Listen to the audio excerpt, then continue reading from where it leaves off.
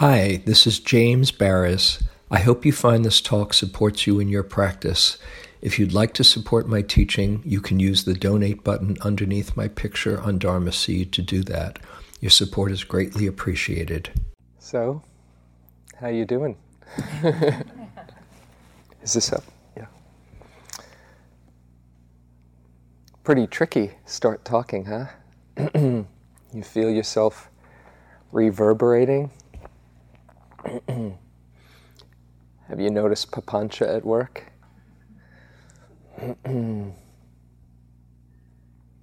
Especially when you drop something into a relatively still or clear mind, or just a relatively quiet mind, one little conversation just really has a reverberating effect. And then 5 or 10, it's a lot to take in and a lot to understand and give space to. So I can just imagine what kind of a space you're in, because I know what that's like, breaking silence. And I thought I'd give a talk to follow up Sally's last night on papancha, so you can deal with all of those thoughts going through and base it on a discourse by the Buddha called The Removal of Distracting Thoughts. Sound good? Huh? Sounds possible. And also, besides looking at his suggested methods, use it to point to a bigger issue as we leave the retreat. You might be thinking, as I go through these, why didn't they say this on the third day? But sometimes you find your own way, and that's the most empowering. This is also from the Majjhima Nikaya. It's number 20, the Vitakka Santana Sutta, the removal of distracting thoughts. When a practitioner is pursuing the higher mind, from time to time, they should give attention to 5 things. What are these 5? When a practitioner is giving attention to some thought, and owing to that thought, there arises in him unwholesome mind states connected with desire, with hatred, with delusion, then he should give attention to some other sign, some other kind of thought connected with what is wholesome. When he gives attention to some other sign connected with what is wholesome, then any unwholesome thoughts connected with desire, hatred, delusion are abandoned in him and subside. With the abandoning, the mind becomes steadied internally, quieted, brought to singleness, and concentrated. Just as a skilled carpenter or his apprentice might knock out, remove, and extract a coarse peg by means of a fine one, so too, when a practitioner gives attention to some other sign connected with what is wholesome, the mind becomes steadied internally, quieted, brought to singleness, and concentrated. So, what does that mean? This is his first technique, and you must understand that this is when the mindfulness isn't strong enough. There's some other things to do. Obviously, the first approach, the prime strategy that he gives in the Satipatthana Sutta is to be mindful, to understand the nature of thought. But as you've probably noticed, sometimes that's easier said than done. So this is kind of bringing out the artillery or the reinforcements, the cavalry, when the mindfulness isn't strong enough. His first suggestion is to substitute a wholesome thought for an unwholesome thought. Now, what does that mean? Suppose you're having thoughts of anger and ill will. Well, the substitution for that is obviously metta. Not necessarily for the person that you're having the anger, that's kind of advanced metta, but you might make it easier on yourself and reflect on somebody who opens up your heart, or doing metta for yourself, just so that you get that space, that spirit of kindness that can allow for some ease in the mind, so that then you can go back and be wise and mindful with the anger and aversion that's there. And he gives that image of substituting, of putting out a coarse peg with a refined peg, just knocking it out. If there's doubt in the mind, substituting that unwholesome thought, the classical one, is something that arouses faith. You might reflect on the Buddha, or somebody inspiring to you, the Dalai Lama, or somebody who you know, who you are inspired by, or somebody who sees you and believes in you even when you have a hard time believing yourself. Someone who you respect, who sees you, and you can gain confidence. Oh, they must see something in me. If there's a lot of desire or lust, the antidote, the reflection, is on impermanence. Just seeing, what is it that I'm so hooked on right now? What is this going to look like in 6 months? You know, what is this car going to look like in 2 years? You know, what is this glowing experience going to be like in a couple of days? Just a memory. And that starts to loosen the bond on the craving in the mind. The classical suggestion for monks who are swept away by lust, as Guy read the other night, is sitting at a charnel ground and looking at a corpse in its various states of decay. That'll free the mind a little bit about the package that we're so lusting for. We don't have many charnel grounds around here, so you might just kind of, in your mind, topple ahead. This is a useful time to topple ahead to the future and reflect on what impermanence does to this, to the sweetness of this moment, or the attachment that you're feeling right now. So that's the first of these techniques. And there's lots of different antidotes. So antidote to laziness or dullness is a strong intention and resolution. And you can just get a sense for yourself what it is that can counteract whatever state that you find yourself in, substituting something that's wholesome for the unwholesome. But it doesn't always work. So he had a second line of defense. If, while giving attention to some other thought connected with what is wholesome, there still arise unwholesome thoughts, then one should examine the danger in those thoughts. Thus, these thoughts are unwholesome.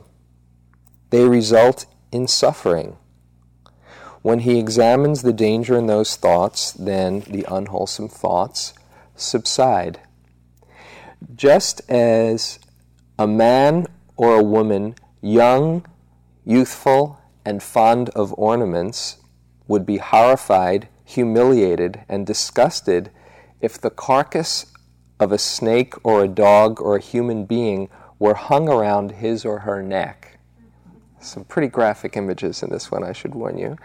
So too, when a practitioner examines the danger in those thoughts, the mind becomes quieted, concentrated. What does that mean? That is the colloquial expression that's in our vernacular a lot. Don't even go there. Have you ever said that in a conversation as you're starting to get into the whole mode and then you or somebody else says, don't even go there? Because you know what it's going to be like if you start that train. Okay? We can do this in our meditation, particularly if you find that you are besieged by a pattern of thought that comes back over and over again. It's like your finger got stuck on the play button and you keep on replaying it, And there you are, having spent the last 3 hours obsessing, and there you see it again and again and again, If you can name, if you can understand, oh, it's that tape loop, then before it comes, sometimes you can feel it coming from the distance, ooh, okay.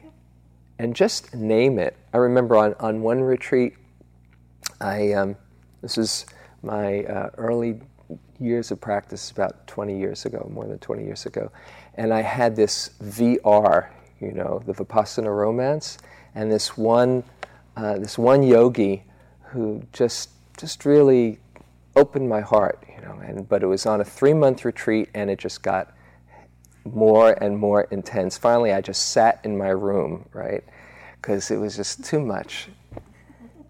And there it was, and I'd be sitting. I thought I'd be able to keep it at bay because I guarded the sense doors to some extent. And I'd be sitting, in, out, and then I could all of a sudden feel this wave coming over. Oh my God. And what I did actually in that particular retreat, I just really had a high intention, and I just kept on noting desire, desire, desire, desire, desire, desire, desire, desire, desire, desire. Kept on, and actually when I did it, was like this wave would sweep over me, and then as I kept on noting it, if I'd stay with it in my clearer moments, it would come, be there for a while, and then go. But you have to have pretty strong mindfulness to hang out with that. And probably, if I wasn't in my room, it would have been harder. On a more recent retreat, where I noticed this, and the mindfulness wasn't quite there, was another one of these. It was about 6 weeks I was sitting. And I made the mistake before I came on the retreat of looking in the paper and noticing the football schedule for the fall. And as some of you know, I'm a football fan, especially when my team was great. Right? And it was great. Not so now, impermanence changes everything. And in a way, it's a relief the addiction is gone. But in this particular retreat, and sometimes when I see something and I look at it and focus on it, it kind of stays in there. And I knew on Sunday at 4 o'clock, my team was going to be in Atlanta, And there's a rhythm that my body goes through in football season, where by Thursday I'm starting to feel a little something. By Friday, it's coming on strong. Saturday, I'm buzzing, and Sunday at 4 o'clock, for 3 hours, my mind is going on imagining what the game was like, right? Well, this happened the first week, and then the second week, it was a similar kind of scenario, and I said, I don't want to spend 6 weeks thinking about football. So what I did, I didn't know about this sutta at this time, but I found out my own way, and I just when I saw the thoughts, particularly on Thursday, I started getting a little bit more vigilant, and I would just start catching, as it comes in, football thoughts. And I just frame it like that. Oh, football thoughts. And you might frame relationships thoughts or work thought or whatever it is. And in framing that, I had a little bit of space so I could choose not if I wanted to go there, but I had some choice that I didn't have to go there. And it was a great lesson. It was actually, I was glad that I looked at the football schedule so I could see that was workable. You might try that. Just notice the danger in the thoughts, get some space around it, name the thought, and then you can choose if you want to go there or not, sometimes. But not always, because sometimes that doesn't work, which led him to the third method. See, the Buddha recognized how easy it is to get caught. It wasn't like he said, okay, I figured it out. Come on, you guys, let's, get with the program. He saw it's so incredibly hard to train the mind and train the heart. The third, if while examining the danger in those thoughts, there still arise unwholesome thoughts connected with desire, hatred, delusion, then one should try to forget those thoughts and should not give attention to them. When one tries to forget them and not give them attention, they subside. Just as a person with good eyes who did not want to see forms that had come within range of sight would either shut their eyes or look away, so too when a practitioner tries to forget those thoughts and does not give attention to them, the mind becomes steady, quieted, and concentrated. This is sometimes called forgetfulness and inattention. Isn't it nice to know that the Buddha taught about forgetfulness and inattention? There's wise inattention. And what this really means is turning your attention away from that stimulus that will start papancha toward something else. Now, this is a slightly different permutation on the first one. On the first method, you're substituting something that's wholesome for something that's unwholesome. In this one, you're simply turning your attention away and noticing something else that you can put your attention on. For instance, if you're sitting here and have a strong pain in your body, if you stay with it too long, the mind gets very fatigued and withered, and then contracted, and then confused, and then spun out in reaction and identification. Oh, my poor knee. Oh, my poor body, or whatever your mind does. If instead, if it's a persistent kind of a sensation that's not going away, you've got a choice, either to stay with it or to turn your attention elsewhere. If you're able to stay with it mindfully so you're not confused or identified, it's a very powerful practice. And you can actually learn, as I'm sure many of you have, to just settle in and rest and relax in that sensation and be quite focused. It can be an aid to concentration, and find a place of balance right in the middle of that. But that's not always the case. Sometimes, as I say, we get fatigued and contracted, and fear comes in. In that case, even though the instructions are generally given to stay with what's predominant, the wisest thing you can do is turn to something else and just let that be, just in the background. You might turn to hearing, which creates a very spacious quality in the mind. Or you might feel the breath, or you might do some body sweeping. Any number of things. You might notice something in your field that's going on that diverts the attention away from that. And then when you get some balance, you can come back and see it more mindfully, more wisely. So that's the third one. But even that doesn't always work. So on to number 4.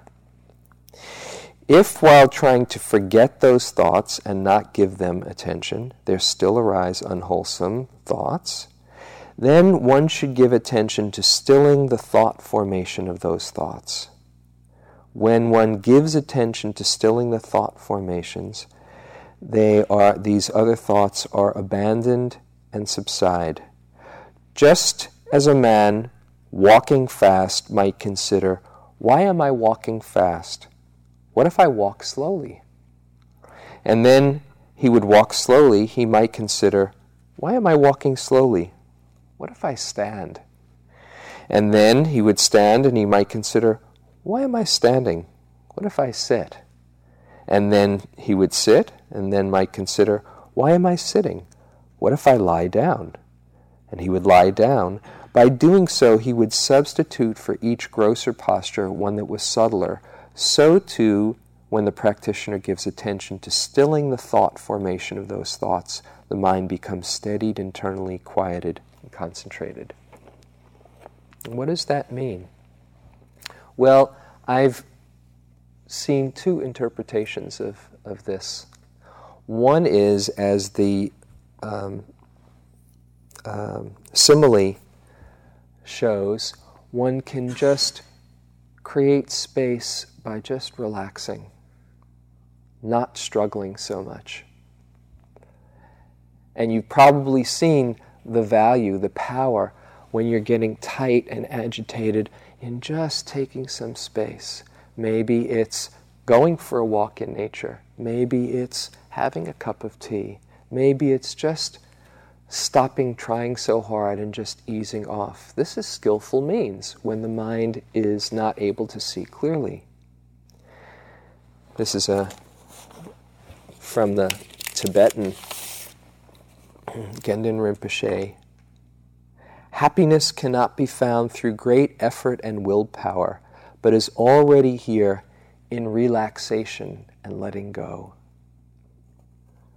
Wanting to grasp the ungraspable, you exhaust yourself in vain. As soon as you relax this grasping, space is here, open, inviting, and comfortable. It's not cheating to bring spaciousness to your practice. You don't get extra points by going in there and trying to slay a dragon. This is a quality of creating some ease within the practice.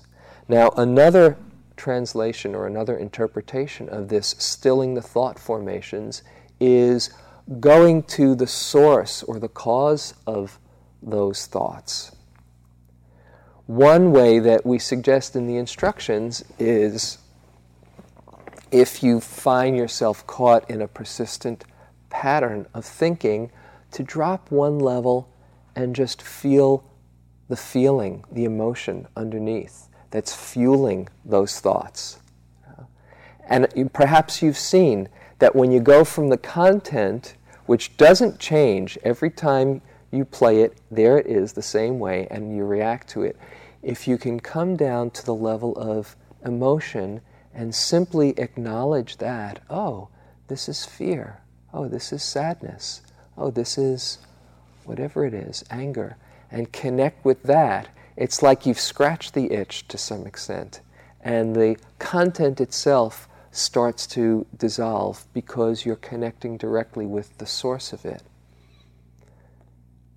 Now you want to be careful not to get too much into an analysis of what the source is of any particular thing and thinking your way through, but just to ease up and let yourself open up and see if you can feel underneath what's going on. Okay, on to the last. And I read this with some caution. If while giving attention to stilling the thought formation of those thoughts, there still arise unwholesome thoughts connected with desire, hatred, and delusion, then with teeth clenched and tongue pressed against the roof of the mouth, one should beat down, constrain, and crush mind with mind.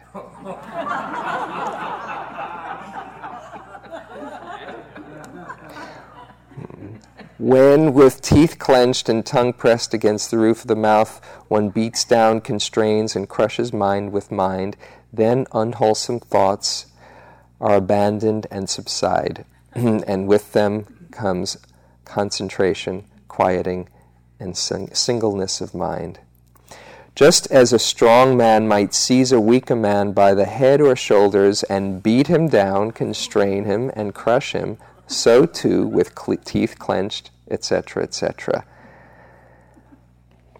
What does that mean? When I first read that, I said, come on, you got to be joking. Right? But when you think about it, there is a wise way to do this.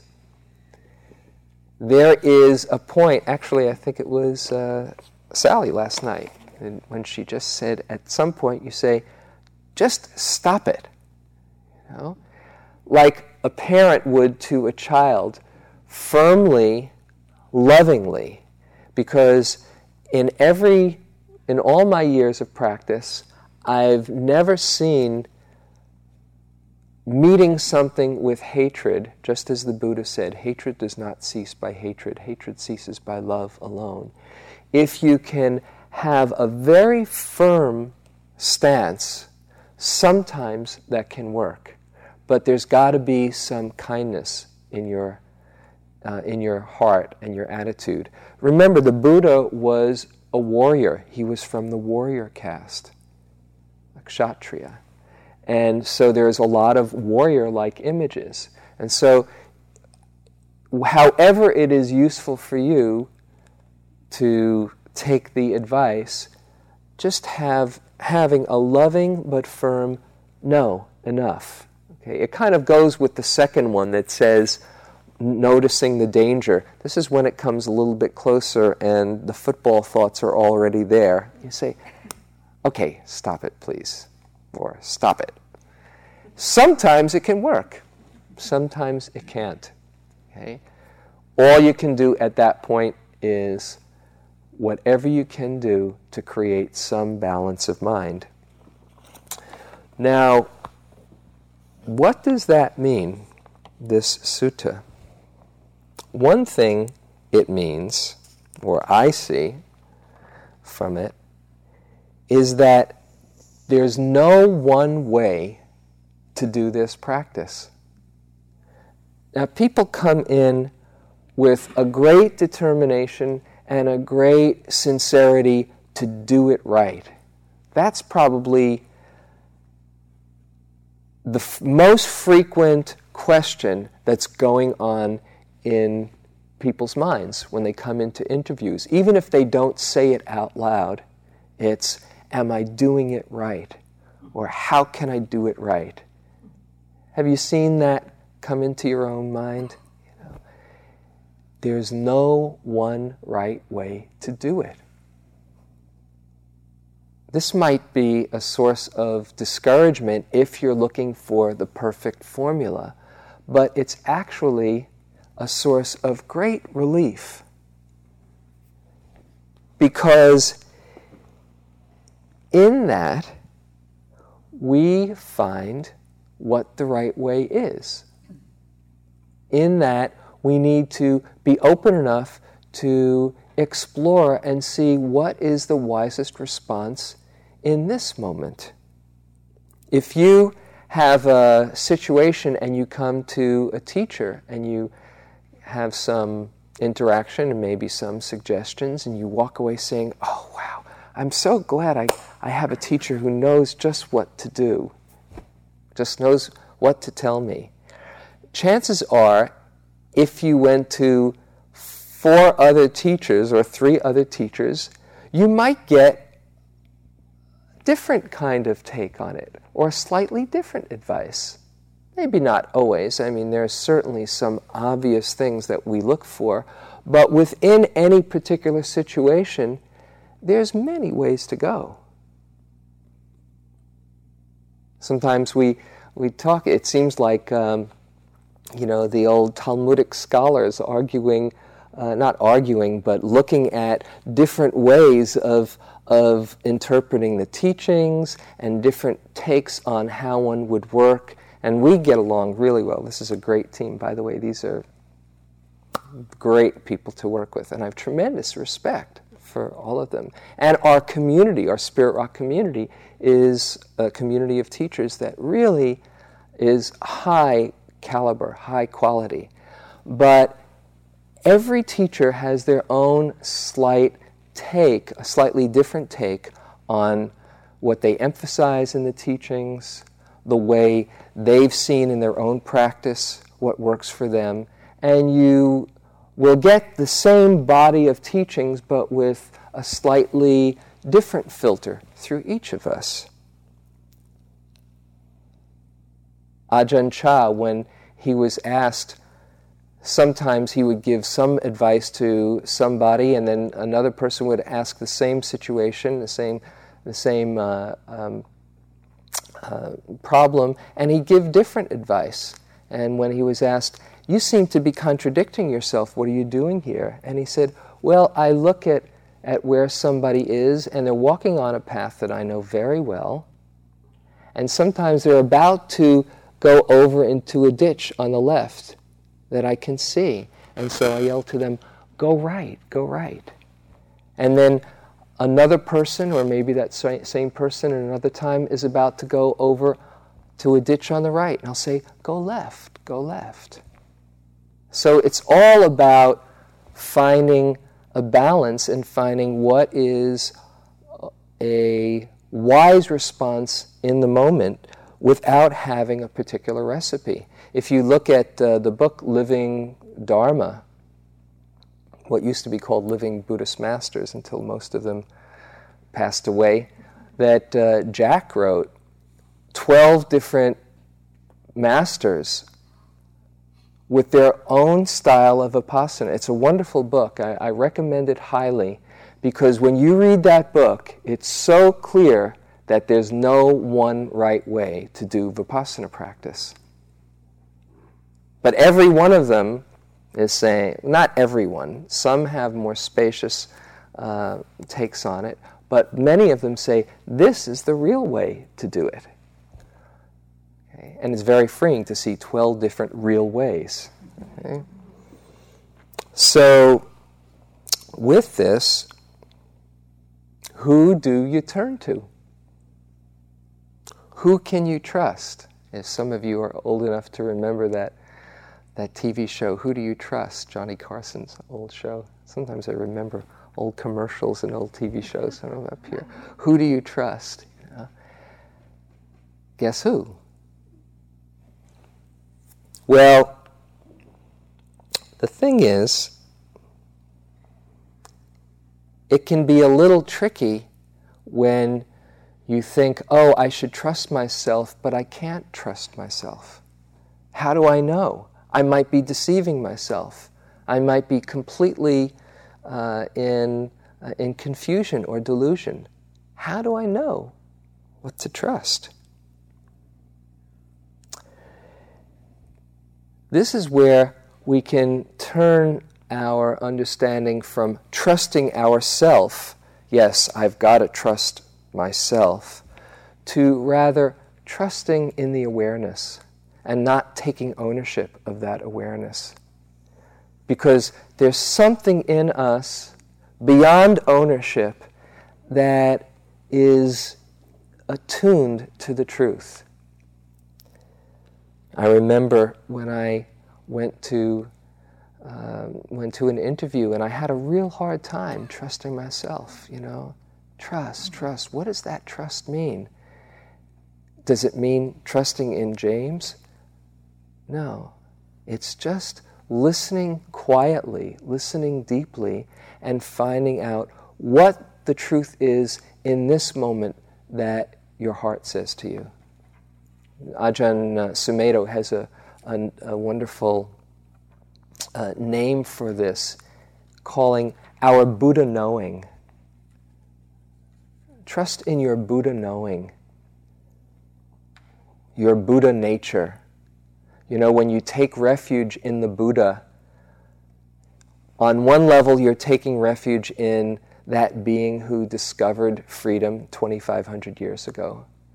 And in a more fundamental level, you're taking refuge in that capacity that you have to awaken. That's why the Buddha taught. He didn't teach just to show people what he had learned so he could be impressive. He taught because he saw so many people with but a little dust covering their eyes, covering their vision, and they too could see for themselves if they hear the teachings and apply them and discover the truth for themselves inside. Not to think that the wisdom is outside. I mean, there is wisdom outside that reminds us, but when you hear something that's really wise, you know, you hear a Dharma talk that's touched you or inspired you, and you say, wow, what a great Dharma talk. You know, wow, that person is so wise. You're actually missing a key point if you have that response.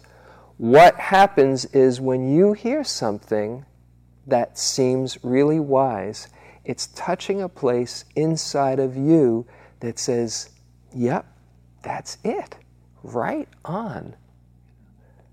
It's like the wisdom is resonating with itself and awakening that enlightened heart. But here it is. It's not outside of yourself. Again, Ajahn Chah was asked when he seemed to not be particularly acting in an inspiring way or an enlightened way, you know, why are you sloppy sometimes? I think it was Jack that asked him that, you know, in his bold, brazen way, you know. Well, you don't even seem like you're so enlightened sometimes. You know, I can just imagine Jack saying that to him. And Ajahn Chah laughed and he said, it's a good thing I don't fit your idea of what an enlightened person is. Otherwise, you'd be busy thinking that the Buddha is outside of yourself. And that's not where the Buddha is to be found. The Buddha's words.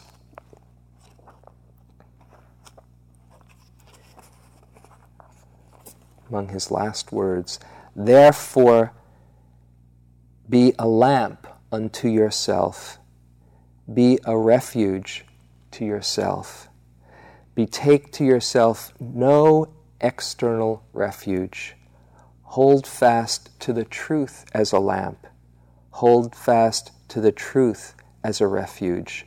Look not for a refuge in anyone beside yourself. What an inspiring teaching.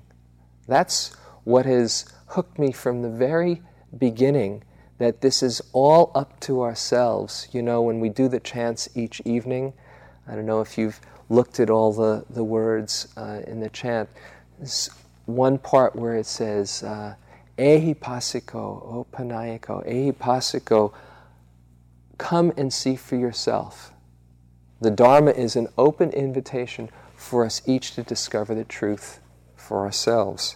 And from the Kalama Sutta, which I'm sure many of you know, which was actually read a bit here, you should decide not by what you've heard, not by following convention, not by assuming it is so, not by relying on the texts, not because of reasoning, not because of logic, not by thinking about explanations, not by acquiescing to the views that you prefer, not because it appears likely, and certainly not out of respect for a teacher, but when you would know, Kalamas, for yourselves, that these things are unhealthy, these things when entered upon and undertaken incline towards harm and suffering, then kalamas, you should reject them. And when you know for yourselves that these things are healthy, these things when entered upon and undertaken incline towards welfare and happiness, then kalamas, having come to them, you should stay with them. When you know for yourself, that means you have to take a look and see.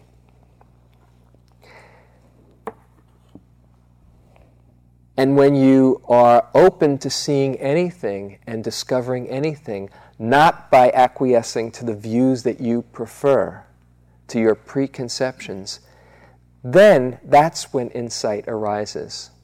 In order to have an insight, in order to have an experience of, aha, wow, you can't be busy saying, oh, I think I know how it's going to be. Because if it turns out how you thought it would be, all you end up is just patting yourself on the back and saying, pretty clever, knew it all the time. But in order to have an experience of, oh wow, oh look at that, aha, you let go of your knowing mind. You let go of your thinking mind. You know, in the Third Zen Patriarch, there's this great line. It says, stop talking and thinking, and there's nothing you'll not be able to know. If we can let go of our discursive, analytical mind and just open up to something deeper, something wiser, something much more intuitive, then we can see that Buddha knowing and we can feel it and let it beautifully manifest through us. This is Ajahn Sumedho.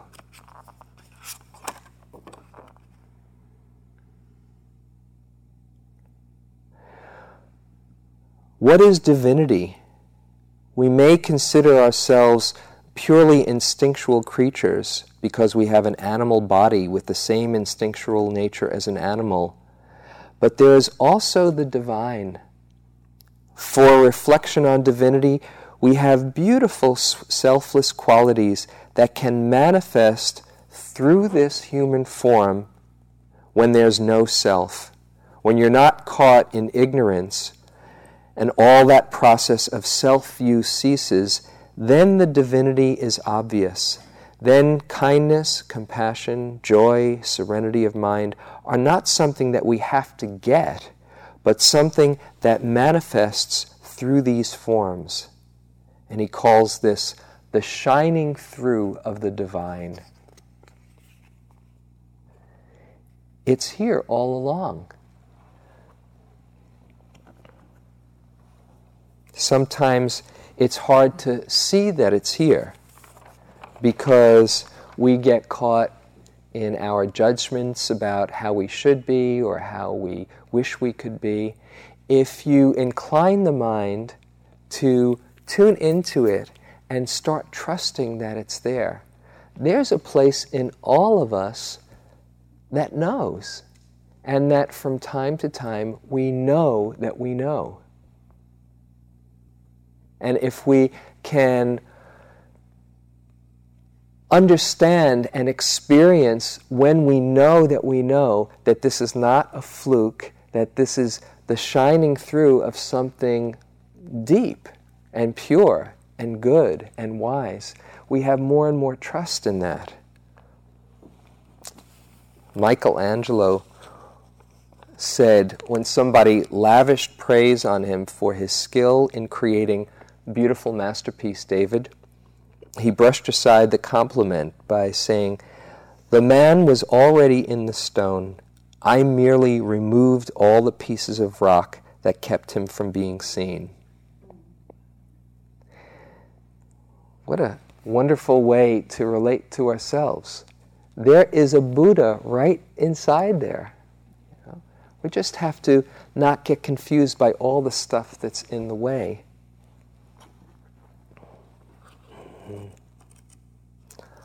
Luminous is this mind, the Buddha says, brightly shining, but it is colored by attachments that visit it. This unlearned people do not really understand, and so do not cultivate this mind and heart. Luminous is this mind, brightly shining, free of attachments that visit it. This the noble follower of the way really understands, so for them there is cultivation of this mind and heart. Free of attachments that visit it. It doesn't mean that the attachments stop visiting you, but to see their nature as empty, we have a chance to get in touch with that Buddha. So, how can we get in touch with that natural state? Wisdom, love. Just a few things that come to my mind as part of the practice. First is getting out of the way, and by that I mean not taking ownership of all the attachments that come to visit. Being mindful, okay? And if you're mindful, and if you are present for the fears and the confusions and the judgments, and don't judge them, they're simply conditions, habits of mind and heart that come through and keep on visiting us. And those moments that we're free, that we see, this thought is as real as I make it or as empty as I let it be. There's freedom. In every moment that you're mindful, there is freedom. And as we are more able to understand the emptiness of those thoughts, we can start to listen more clearly to the different voices that come through in our mind. There are some thoughts, many thoughts, that might come through with a jagged edge or a judgment or a contraction or a wanting. And then there are other thoughts that we all have and are in touch with from time to time that simply say, this feels right. This doesn't feel so right. That aren't coming through with a harsh tone, that aren't coming through with judgment, that don't have a contraction, that have an inner strength and ease and support. The more we can give space around all the thoughts as we're practicing, the more we can choose which thoughts we want to give energy to and empower. Until we give space around it, we are tossed and turned and reacting to most thoughts that come through. But when you can get a little bit of space and listen, one method that I have used for many years, is just to listen to the tone, if I can remember, listen to the tone that the voice is coming through. And if there's a jaggedness, a contraction, an agitation to it, chances are this is a thought that's just coming out of fear or confusion or grasping. And you can notice that thought come and go. And if you can listen to the tone that comes through from a strong and wise and kind place, a deep, compassionate place, you can start to trust, this is something to be followed. This is something to energize.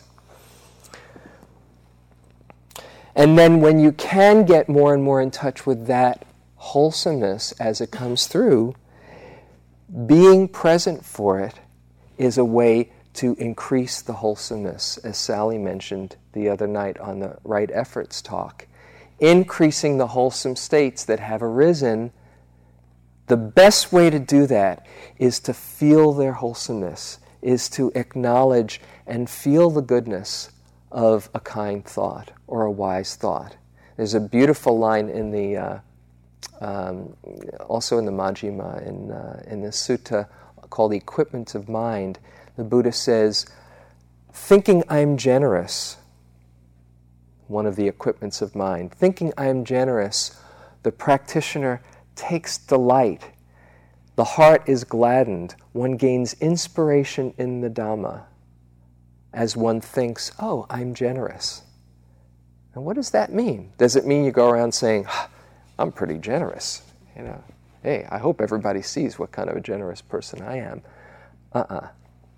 That's conceit. That's identification. But rather, if you feel the wholesomeness of that impulse of generosity, and don't take ownership of it, but just feel the goodness as it's moved through you. How good that feels. Then you're giving life to that deeper place, that Buddha knowing. And then, the next step, which you get a chance to, now that the retreat is coming to a close, in your relational life, to express those impulses. To express when there's a kind thought that comes through. Why keep it to yourself? Why not let somebody else feel it too? To express and take action in those impulses when you're moved to act or relieve suffering. It's simply a practice of increasing the wholesome states that have arisen by not just keeping them in the confines of your mind, but having the deeper karmic consequence of manifesting them in words and speech.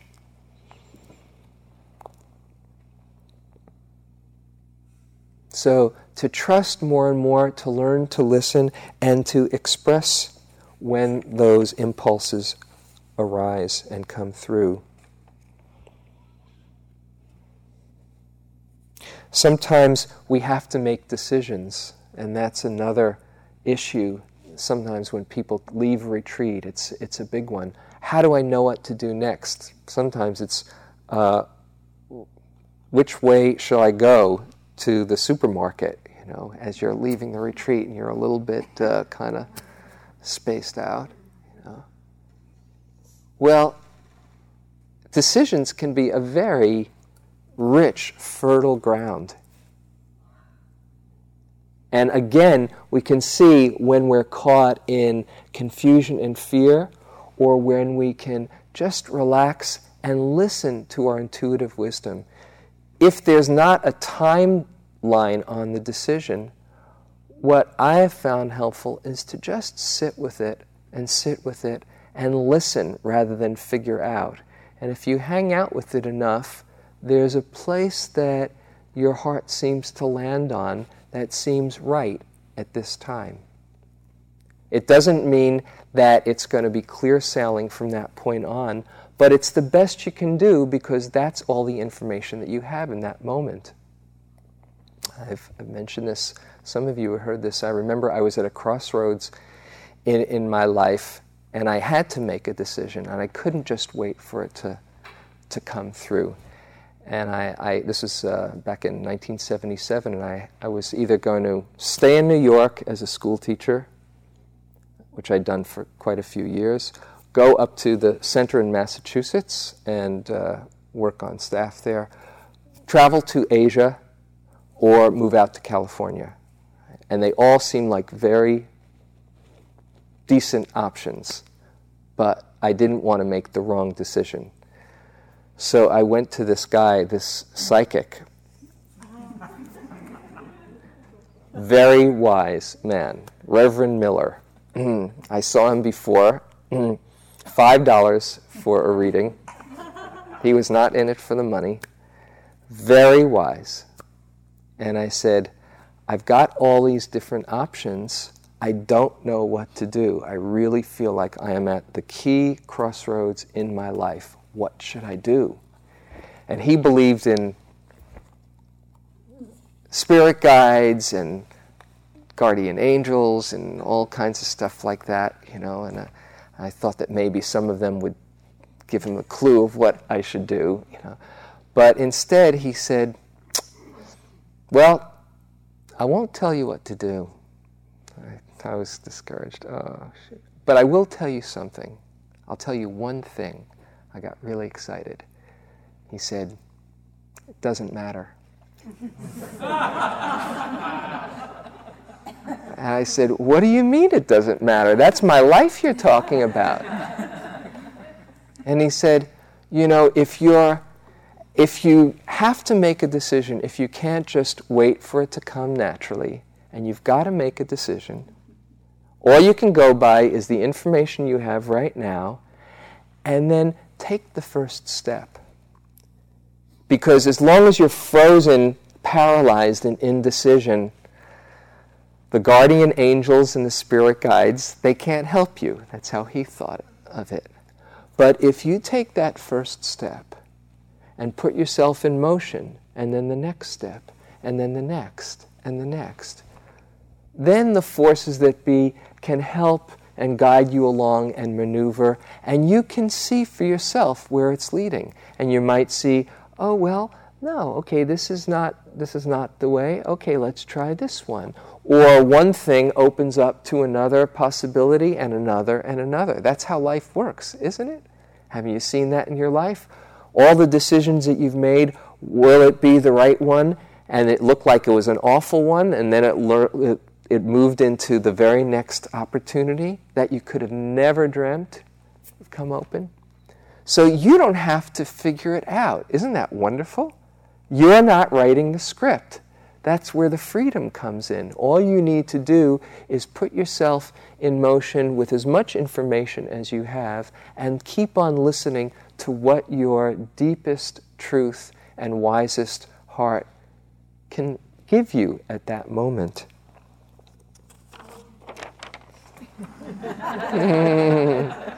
The right thing. I went to Asia and then moved to California. The wisdom is inside of us.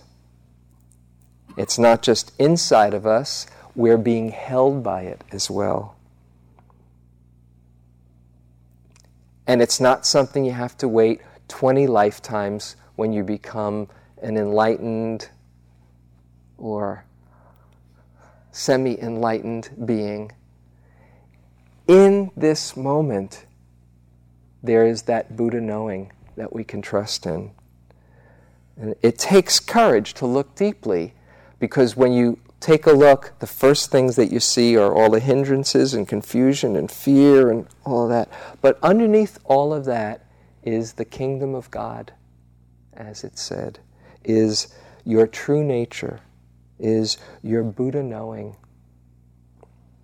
And when you get a glimpse of that, it's so compelling that you just want to keep hanging out there more and more and more. That's why you've come back again and again to these retreats, because there's a purity of heart that we touch, that we're like moths drawn to a flame.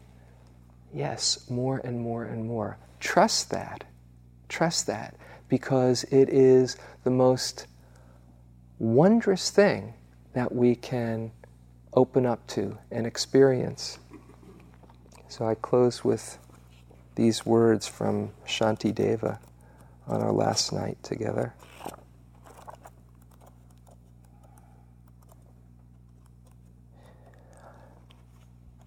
As a blind person feels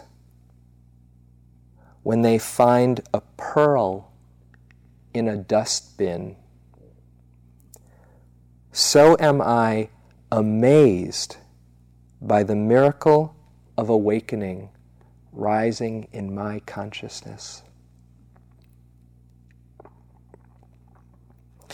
It is the nectar of immortality that delivers us from death, the treasure that lifts us above poverty into the wealth of giving to life, the tree that gives shade to us when we roam about scorched by life, the bridge that takes us across the stormy river of life, the cool moon of compassion that calms our mind when it is agitated,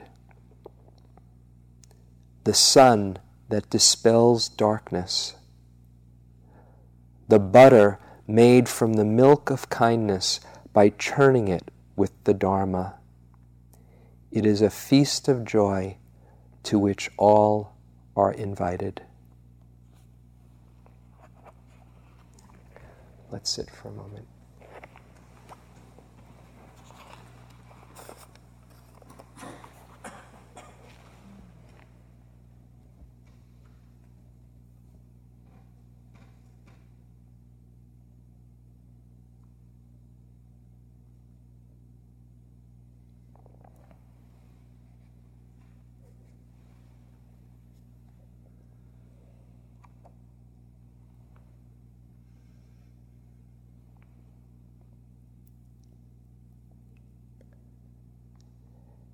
As a blind person feels when they find a pearl in a dustbin, so am I amazed by the miracle of awakening rising in my consciousness.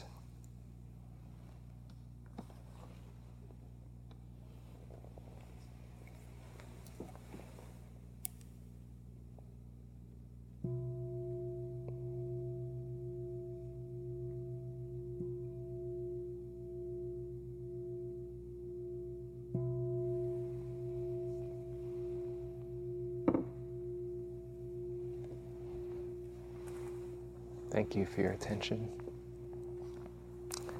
So we'll have a walking, let's say, ring the bell in about 35 minutes or so, and then we'll come back about 10 to 9 for a sitting.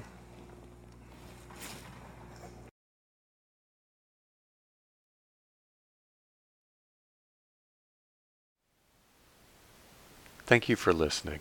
To learn how you can support the teachers and Dharma Seed, please visit dharmaseed.org/donate.